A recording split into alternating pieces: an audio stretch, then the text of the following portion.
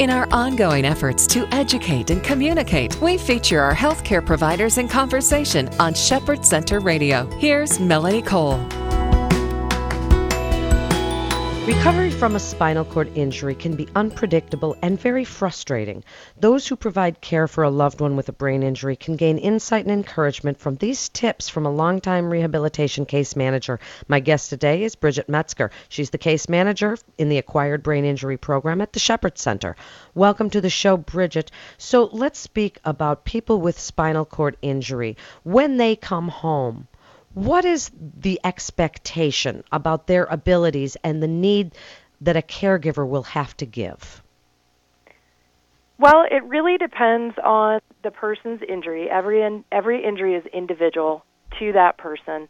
Some people have very high spinal cord injuries that require a lot of dependent care, or very severe brain injuries that require a lot of care and supervision, and others just need minimal assistance, things like help with grocery shopping and cooking and things like that.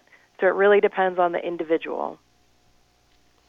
So do you recommend that people hire a caregiver, or do you think that it's something that if you love somebody, you can care for them yourselves, or do you really recommend that they hire a professional, someone who knows what they're doing?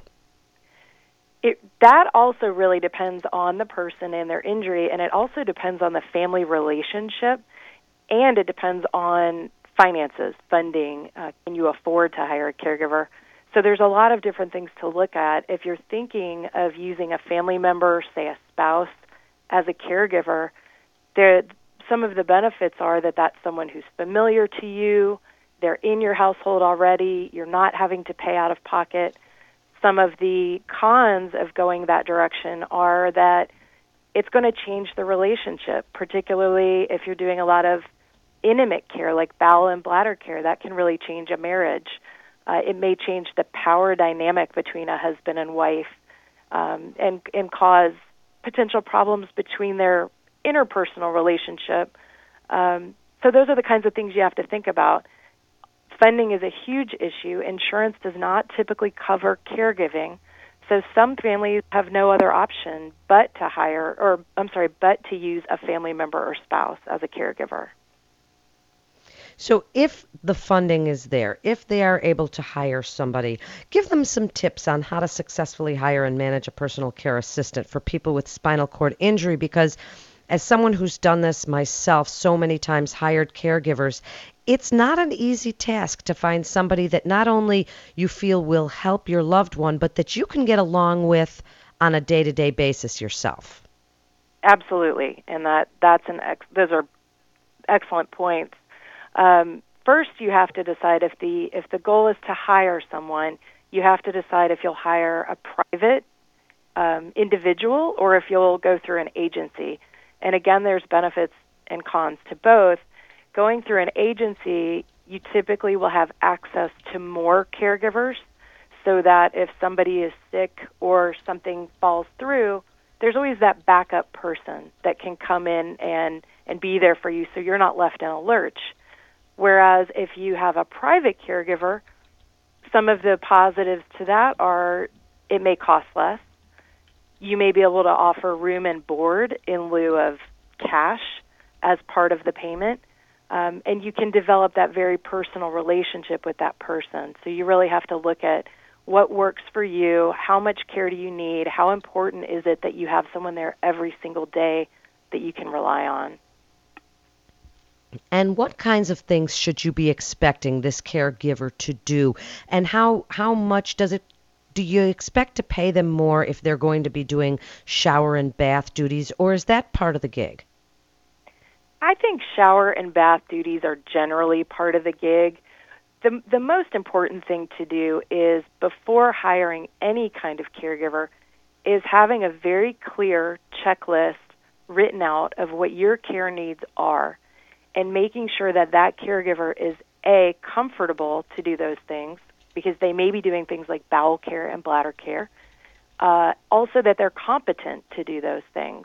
Ideally, you would have them trained while you're still in the hospital recovering from your injury, and they could train with your inpatient hospital team, your therapists and your nurses, to make sure that they have a very, very clear picture of what those care needs are, and to show you that they can actually perform all those care needs. And then the hourly rate is a negotiation. It depends on where you are in the country. It depends on if they're going through an agency, there may be a set rate, or if it's a private caregiver, they may have some flexibility depending on what your needs are, how many hours you need, and that type of thing. If you yourself have to be the caregiver, what do you think is the most important thing you tell people when they are going home to care for their loved one? What is the best piece of information you tell them about being a caregiver? Well, it sounds so simple, but the best thing that they can do is they've got to take care of themselves and their own health first. Because if they aren't getting enough sleep, if they're running themselves down physically, there's absolutely no chance that they'll be a successful caregiver for this newly injured person. So getting enough sleep, taking care of your body, having a plan for respite, because no one can do 24-hour, 7-day-a-week care for anyone, no matter how much you love them and no matter what your funding situation is. So it's really coming up with a comprehensive plan for not only how will I get through the first week, but how will I do this for a year? How will I do this if funding changes or if this other backup caregiver backs out? Having plan A, B, and C so that you can continue to do this over the long haul. Because 9 times out of 10, our patients will need this care over the long haul. So speak about a hiring guide when you're interviewing these caregivers, whether you're using a private company or someone the hospital recommends. What kinds of questions do you need to ask that caregiver about their background or what they are willing to do? And give us some resources for hiring and helping hire a caregiver for our loved one. Sure. So I think important things to find out are what type of experience does the person have or the agency? Have they worked with patients like this person before? What is the availability? Are they able to work all the days of the week and any time, or is there any sort of limit to that? What about transportation? Do you have your own transportation? Do you have transportation that would be accessible for this injured person so you can get them to and from doctor's appointments or therapy? So all those types of things are important.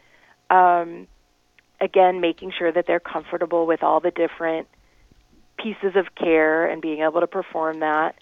And ways that you can find a caregiver are interviewing agencies. I always tell families, pick out 3 agencies, or I can give you 3 agencies at least, and interview each one to find out exactly what the ins and outs are there, what the costs are, how they can help you, how they can be flexible for you, finding out what the costs are. You can do things like, if you're looking for a private caregiver, you can put an ad on Craigslist. You can talk to support groups in the area, find out from other people who've been through this before, who do they use, what's worked for them, and how did they find those people. And also getting online is always important. And if you have Medicaid, there are waiver programs out there that can provide care that can be much more cost-effective than hiring privately. Best advice, Bridget, please, in the last minute or so, for people who are looking for a caregiver or going to be a caregiver themselves for a loved one with spinal cord injury? I think it's education, doing all the research that you can possibly do to learn about care, to learn about funding alternatives, and to get support. There's some great resources out there like the Caregiver Action Network, the Family Caregiver Alliance. You can find both of those groups online. The American Spinal Injury Association. There are just endless resources. So it's arming yourself with information, making sure you take care of yourself, and making sure that your loved one's needs are met and can be met over the years to come. Thank you so much. You're listening to Shepherd Center Radio. And for more information, you can go to shepherd.org. That's shepherd.org. This is Melanie Cole. Thanks so much for listening, and have a great day.